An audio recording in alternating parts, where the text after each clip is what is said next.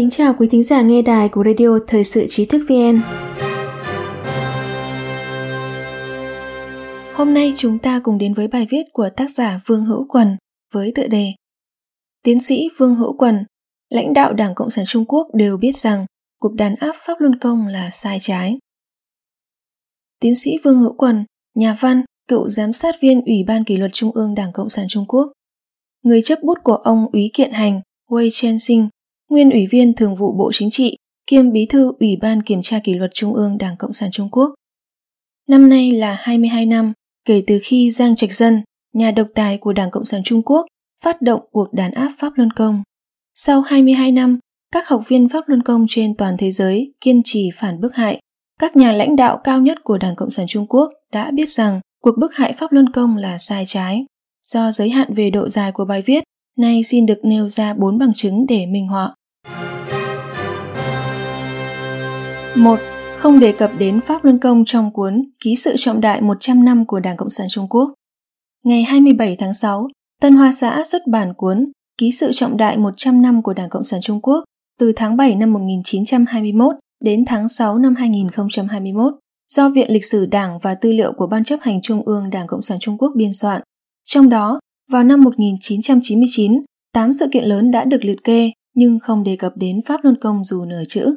Bất cứ ai từng trải qua giai đoạn này trong lịch sử Trung Quốc năm 1999 đều biết rằng điều lớn nhất mà nhà độc tài Đảng Cộng sản Trung Quốc Giang Trạch Dân đã làm trong năm đó là huy động toàn bộ bộ máy nhà nước để bức hại Pháp Luân Công với thế long trời lở đất. Đặc biệt, Giang đã ra lệnh thu hoạch nội tạng các học viên Pháp Luân Công còn sống. Đây là hành động tàn ác nhất kể từ vụ thảm sát người Do Thái của Hitler trong thế kỷ trước. Hành động này được gọi là tội ác chưa từng có trên hành tinh. Năm đó, Giang Trạch Dân và những người đi theo ông ta nghĩ rằng Pháp Luân Công là chuyện tày trời, chuyện rất lớn. Vậy mà năm 2021, khi Đảng Cộng sản Trung Quốc biên soạn ký sự trọng đại, họ thậm chí còn không nhắc đến lấy nửa chữ về Pháp Luân Công. Vì sao lại như vậy? Đầu tiên, ngày nay sau 22 năm Giang Trạch Dân phát động cuộc đàn áp Pháp Luân Công đã lan rộng tại hơn 110 quốc gia và khu vực trên 5 lục địa châu Á, châu Âu, châu Mỹ, châu Úc và châu Phi. Ngoài Đảng Cộng sản Trung Quốc, không một chính phủ quốc gia và khu vực nào trên thế giới cấm Pháp Luân Công. Họ lại càng không nhận định Pháp Luân Công là ích giáo. Thứ hai, cuộc đàn áp Pháp Luân Công của ông Giang Trạch Dân, đặc biệt là việc thu hoạch sống nội tạng của các học viên Pháp Luân Công trên quy mô lớn, là một đại tội, một trọng tội và tội chết khiến người và thần đều phẫn nộ. Thứ ba, theo những gì tôi tìm hiểu, các quan chức hàng đầu của Đảng Cộng sản Trung Quốc đều biết rằng cuộc bức hại Pháp Luân Công là sai trái. Tôi sẽ nói về điều này ở phần sau. 2. Nghị quyết của Hội nghị toàn thể lần thứ 6 của Ban chấp hành Trung ương không đề cập đến Pháp Luân Công. Ngày 11 tháng 11, Hội nghị toàn thể lần thứ 6 của Ban chấp hành Trung ương Đảng Cộng sản Trung Quốc khóa 19 đã thông qua nghị quyết lịch sử lần thứ 3. Nghị quyết đề cập đến những thành tựu chính và kinh nghiệm lịch sử của Đảng Cộng sản Trung Quốc trong 100 năm kể từ khi thành lập. Toàn văn dài hơn 36.000 từ, nhưng không đề cập đến Pháp Luân Công dù chỉ một chữ. Trước đó, Đảng Cộng sản Trung Quốc đã thông qua 2 nghị quyết lịch sử. Một trong những mục đích quan trọng là thanh lý những sai lầm trước đây của các nhà lãnh đạo Đảng Cộng sản Trung Quốc.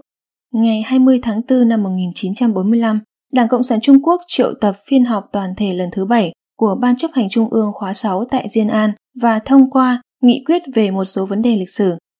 Phiên họp này thanh lý những sai lầm của các nhà lãnh đạo Đảng Cộng sản Trung Quốc trước Mao Trạch Đông, đặc biệt là sai lầm của những người theo chủ nghĩa quốc tế trở về từ Liên Xô do Vương Minh đứng đầu.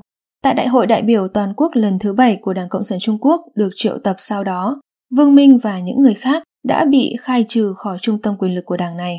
Mao Trạch Đông trở thành nòng cốt lãnh đạo của Đảng Cộng sản Trung Quốc. Ngày 27 tháng 6 năm 1981, Hội nghị toàn thể lần thứ 6 của Ban chấp hành Trung ương Đảng Cộng sản Trung Quốc khóa 11 được tổ chức tại Bắc Kinh. Hội nghị đã thông qua nghị quyết về một số vấn đề lịch sử của Đảng kể từ khi thành lập nước Cộng hòa Nhân dân, tập trung vào việc thanh lý những sai lầm của Mao Trạch Đông trong việc phát động cuộc cách mạng văn hóa. Trong phiên họp toàn thể này, ông Hoa Quốc Phong, người kế nhiệm được ông Mao Trạch Đông bổ nhiệm khi còn sống, bị buộc phải từ chức Chủ tịch Ủy ban Trung ương Đảng Cộng sản Trung Quốc và Chủ tịch Quân ủy Trung ương.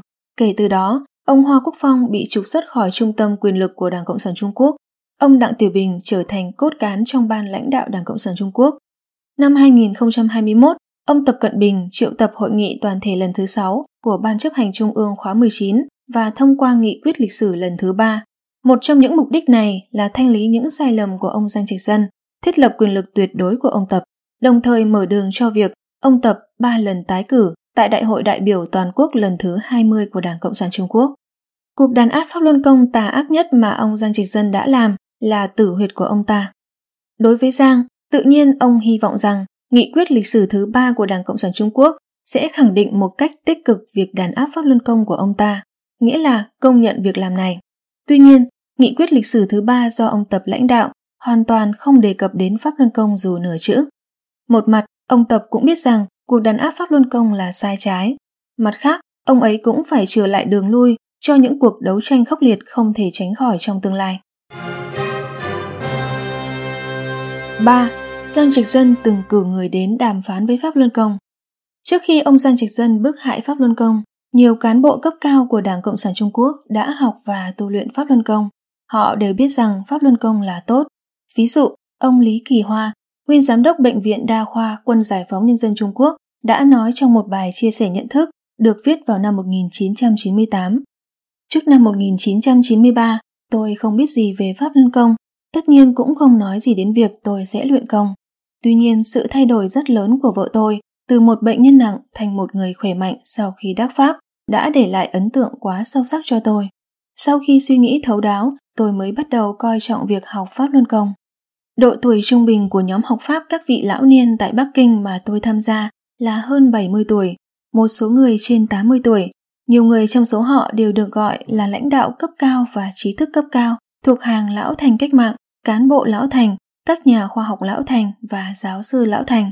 Những người này không phải mù quáng do đầu óc không hề đơn giản. Sau khi suy nghĩ nghiêm túc, họ đã bước vào hàng ngũ tu luyện Pháp Luân Công. Họ cũng giống như tôi, đến tuổi xưa nay hiếm mới đắc được đại pháp của sư phụ Lý Hồng Chí. Tôi cảm thấy quá may mắn, quá hữu duyên và quá trân quý. Cuộc đàn áp Pháp Luân Công của ông Giang Trạch Dân, bất luận ở trong hay ngoài nước, đều rất không được lòng dân. Từ tháng 8 năm 2000, từ Trung Quốc đại lục đến hải ngoại, phong trào các học viên Pháp Luân Công kiện ông Giang Trạch Dân liên tục nổi lên. Ngày 18 tháng 10 năm 2002, khi Giang đến thăm Chicago, một học viên Pháp Luân Công ở Hoa Kỳ đã kiện y tại Tòa án Liên bang của quận Bắc bang Illinois. Đây là vụ kiện Giang đầu tiên ở nước ngoài. Sau đó, các học viên Pháp Luân Công hải ngoại đã kiện Giang tại nhiều quốc gia và khu vực, gồm Canada, Tây Ban Nha, Đức, Hàn Quốc và Đài Loan. Ví dụ, ngày 20 tháng 1 năm 2004, đại diện của Học hội Pháp Luân Đại Pháp Canada đã tổ chức một cuộc họp báo tại Quốc hội Canada, thông báo rằng họ đã đệ trình lên các quan chức chính phủ Canada các bằng chứng liên quan đến tội ác bức hại Pháp Luân Công của ông Giang Trạch Dân và 15 quan chức cấp cao khác của Đảng Cộng sản Trung Quốc. Cảnh sát Hoàng gia chịu trách nhiệm thực hiện liên quan đến phương án tội ác chống lại loài người và tội phạm chiến tranh ở Canada đã lập hồ sơ về việc này. Hễ Giang Trạch Dân đặt chân lên lãnh thổ Canada, cảnh sát Hoàng gia sẽ điều tra các cáo buộc. Năm 2004, ông Giang Trạch Dân đã bí mật cử người ra nước ngoài đàm phán với Pháp Luân Công. Giang tuyên bố rằng miễn là các học viên Pháp Luân Công không kiện ông ở nước ngoài và không truy cứu trách nhiệm pháp luật của ông về cuộc đàn áp Pháp Luân Công, Giang sẽ sẵn sàng chấm dứt cuộc bức hại, đồng thời gọi nó bằng một cái tên mỹ miều là bình phản cho Pháp Luân Công. Giang Trạch Dân tuyên bố rằng đổi lại, Đảng Cộng sản Trung Quốc sẽ làm theo giống cách kết thúc của cách mạng văn hóa trước kia, giết một lượng lớn quân nhân và cảnh sát để dập tắt sự tức giận của dân chúng. Học viên Pháp Luân Công có bao nhiêu người bị tra tấn đến chết, Đảng Cộng sản Trung Quốc sẽ xử bắn bấy nhiêu quan chức phòng 610, cơ quan chuyên trách đàn áp Pháp Luân Công, để đền mạng cho các học viên Pháp Luân Công. Tuy nhiên, phía Pháp Luân Công đã cự tuyệt trước những điều kiện mà Giang đưa ra. Việc ông Giang Trạch Dân bí mật cử người đàm phán với Pháp Luân Công nói rõ điều gì? Thứ nhất, ông ta biết rằng cuộc bức hại Pháp Luân Công là sai trái. Thứ hai, ông ta lo lắng về việc bị đưa ra tòa xét xử. Thứ ba, ông ta đã không coi trọng các quan chức phòng 610 như một con người có thể qua cầu rút ván bất cứ lúc nào. Thứ tư, cuộc bức hại Pháp Luân Công của ông ta đã thất bại. Đảng Cộng sản Trung Quốc có súng, đại bác, tên lửa, thậm chí cả bom nguyên tử và bom hydro. Các học viên Pháp Luân Công có gì? Tay không tấc sắt, chỉ có đức tin, sự kiên định và việc thực hành chân thiện và nhẫn. Các học viên Pháp Luân Công yếu mềm như nước, nhưng như Lão Tử từng nói, Thiên hạ nhu nhược mà quá ư thủy, nhi công kiên cường giả mặc chi năng thắng. Trong thiên hạ không gì mềm yếu hơn nước, nhưng lại không phá được tất cả những thứ cứng rắn. 4. Năm 2015, tôi đã đến Hoa Kỳ thuận lợi mà không gặp trở ngại. Từ ngày 11 tháng 7 năm 2008 đến ngày 10 tháng 7 năm 2013, tôi đã bị kết án 5 năm tù phi pháp vì kiên trì nói sự thật về Pháp Luân Công. Trong 5 năm qua, tôi vẫn tiếp tục nói rõ sự thật cho công chúng, viện kiểm sát, tòa án và các quan chức chính phủ về vấn đề Pháp Luân Công bằng cách viết đơn khiếu nại, đơn tố cáo và đơn kháng cáo. Trong những đơn này, tôi đã kiện ông Giang Trạch Dân, thủ phạm lớn nhất trong cuộc đàn áp Pháp Luân Công, và Chu Vĩnh Khang, Ủy viên Ban Thường vụ của Tổng cục Chính trị Đảng Cộng sản Trung Quốc, kiêm Bí thư Ủy ban Chính trị và Pháp luật Trung ương, đồng phạm lớn nhất của Giang, và cai ngục Lưu Cương, đồng phạm cấp thấp nhất khi đó. Tôi đã yêu cầu họ bồi thường thiệt hại về vật chất và tinh thần với mức hơn 100 triệu nhân dân tệ bằng giấy trắng mực đen. Đáp lại những yêu cầu đòi bồi thường khổng lồ của tôi, không một quan chức, công an, viện kiểm sát hoặc tòa án nào của Đảng Cộng sản Trung Quốc nói một chữ không. Sau khi ra tù, tôi đã gửi thư cho ông Lưu Minh Ba, chủ nhiệm văn phòng Tổng cục Kiểm tra Kỷ luật Trung ương, ông Triệu Hồng Trúc, bí thư Ban Bí thư Trung ương, kiêm phó bí thư của Ủy ban Kiểm tra Kỷ luật Trung ương và Chủ tịch nước Tập Cận Bình. Lấy sự thật làm cơ sở và lấy pháp luật làm tiêu chí, tôi đã nói rõ cho quần chúng, công an, viện kiểm sát, tòa án và những quan chức về việc họ hiểu luật mà phạm luật, thi hành pháp luật mà phạm pháp, dối trên lừa dưới, coi pháp luật như trò đùa con trẻ, đùa bỡn với pháp luật, lợi dụng tòa án nhân dân phá hoại việc thực thi pháp luật, cũng như tình hình bức hại tôi. 1 năm rưỡi sau khi mãn hạn tù, tôi đã đến Hoa Kỳ. Ngày 22 tháng 1 năm 2015, tôi khởi hành từ sân bay Bắc Kinh với hộ chiếu do Cục Quản lý xuất nhập cảnh Bộ Công an cấp và bay đến New York, Hoa Kỳ trên máy bay của hãng United Airlines. Trước khi rời khỏi đất nước, tôi đều kịp thời gửi thư bảo đảm về tình hình làm hộ chiếu và xin thị thực của mình. Tôi đã phản ánh việc này với ông Lưu Minh Ba, Giám đốc Văn phòng Tổng cục Kiểm tra Kỷ luật Trung ương, ông Triệu Hồng Trúc, Bí thư Ban Bí thư Trung ương, kiêm phó bí thư của Ủy ban Kiểm tra Kỷ luật Trung ương và ông Tập Cận Bình, Chủ tịch nước. Vì vậy, trên thực tế, việc tôi sang Mỹ đã nhận được sự đồng tình của các ban ngành liên quan. Vì sao?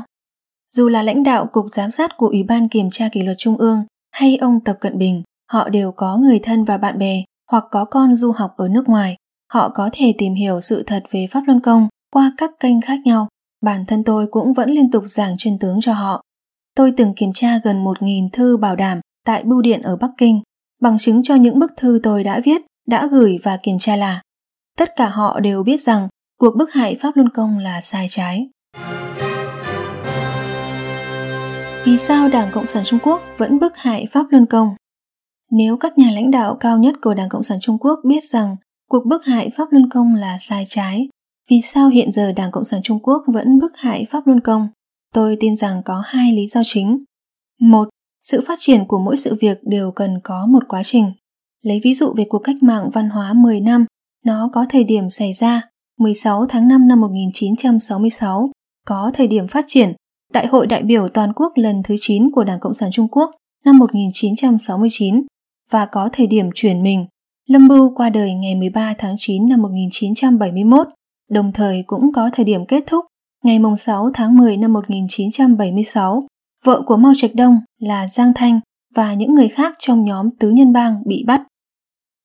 Việc ông Giang Trạch Dân phát động cuộc đàn áp Pháp Luân Công cũng vậy, nó cũng có thời điểm xảy ra, phát triển, chuyển mình và kết thúc. Ngày 6 tháng 2 năm 2012, Vương Lập Quân, cựu giám đốc công an Trùng Khánh, đã đào thoát đến lãnh sự quán Hoa Kỳ tại Thành Đô. Sự việc bất ngờ gây chấn động thế giới này là bước ngoặt đưa thế giới ngầm và thế lực xấu xa do ông Giang Trạch Dân đứng đầu từ cực thịnh đến suy tàn. Ngày 19 tháng 4 năm 2020, vụ bắt giữ Thứ trưởng Tôn Lực Quân của Bộ Công an là một bước ngoặt đưa thế lực tà ác do Giang Trạch Dân đứng đầu từ suy tàn đến diệt vong. Trong tương lai gần, lịch sử chắc chắn sẽ mở ra ngày thế lực này sẽ bị tiêu diệt. 2. Nhóm lợi ích Giang Trạch Dân vẫn ngoan cố chống trả. Suốt 22 năm qua, một nhóm người đã thăng quan phát tài nhờ việc bức hại Pháp Luân Công. Họ đã hình thành nên một nhóm lợi ích do ông Giang Trạch Dân đứng đầu. Giang và những hung thủ khác sợ bị thanh lý nên vẫn luôn tìm mọi cách chống lại vận mệnh ắt sẽ diệt vong của họ. một số người theo phe Giang muốn bảo vệ quyền và lợi ích của mình nên đã cố gắng hết sức để duy trì cuộc bức hại, bởi bằng cách này họ sẽ tiếp tục được thăng quan phát tài. Tuy nhiên, xét từ các vụ án đã được điều tra, tất cả những người trung thành theo Giang Trạch Dân đàn áp Pháp Luân Công đều là những phần tử tham nhũng nghiêm trọng, nên việc bị điều tra chỉ là chuyện sớm hay muộn mà thôi. Đến nay, rất nhiều người đã bị điều tra và trừng phạt, và rất nhiều người vẫn đang bị điều tra. Trong tương lai, có lẽ sẽ có nhiều người hơn bị xét xử. Ngoài ra, một số khác chết vì tai nạn ô tô, vì nhảy lầu, vì đuối nước, uống thuốc độc, treo cổ tự tử, chết cháy hoặc chết vì bệnh nặng. Tóm lại, người không trị thì trời trị. Kết luận, tội ác đàn áp Pháp Luân Công của ông Giang Trạch Dân là vô biên, quả báo sắp đến, vạn kiếp bất phục, chẳng thể đắc lại được thân người. Nhân đây, tôi chân thành hy vọng những người vẫn đang tham gia vào cuộc đàn áp Pháp Luân Công tại Trung Quốc đại lục có thể tĩnh tâm lại, đọc kỹ sự thật trong bài viết này và ngừng theo Giang hành ác. Hãy trở lại cho bản thân, cho gia đình và con cháu mình một đường lui.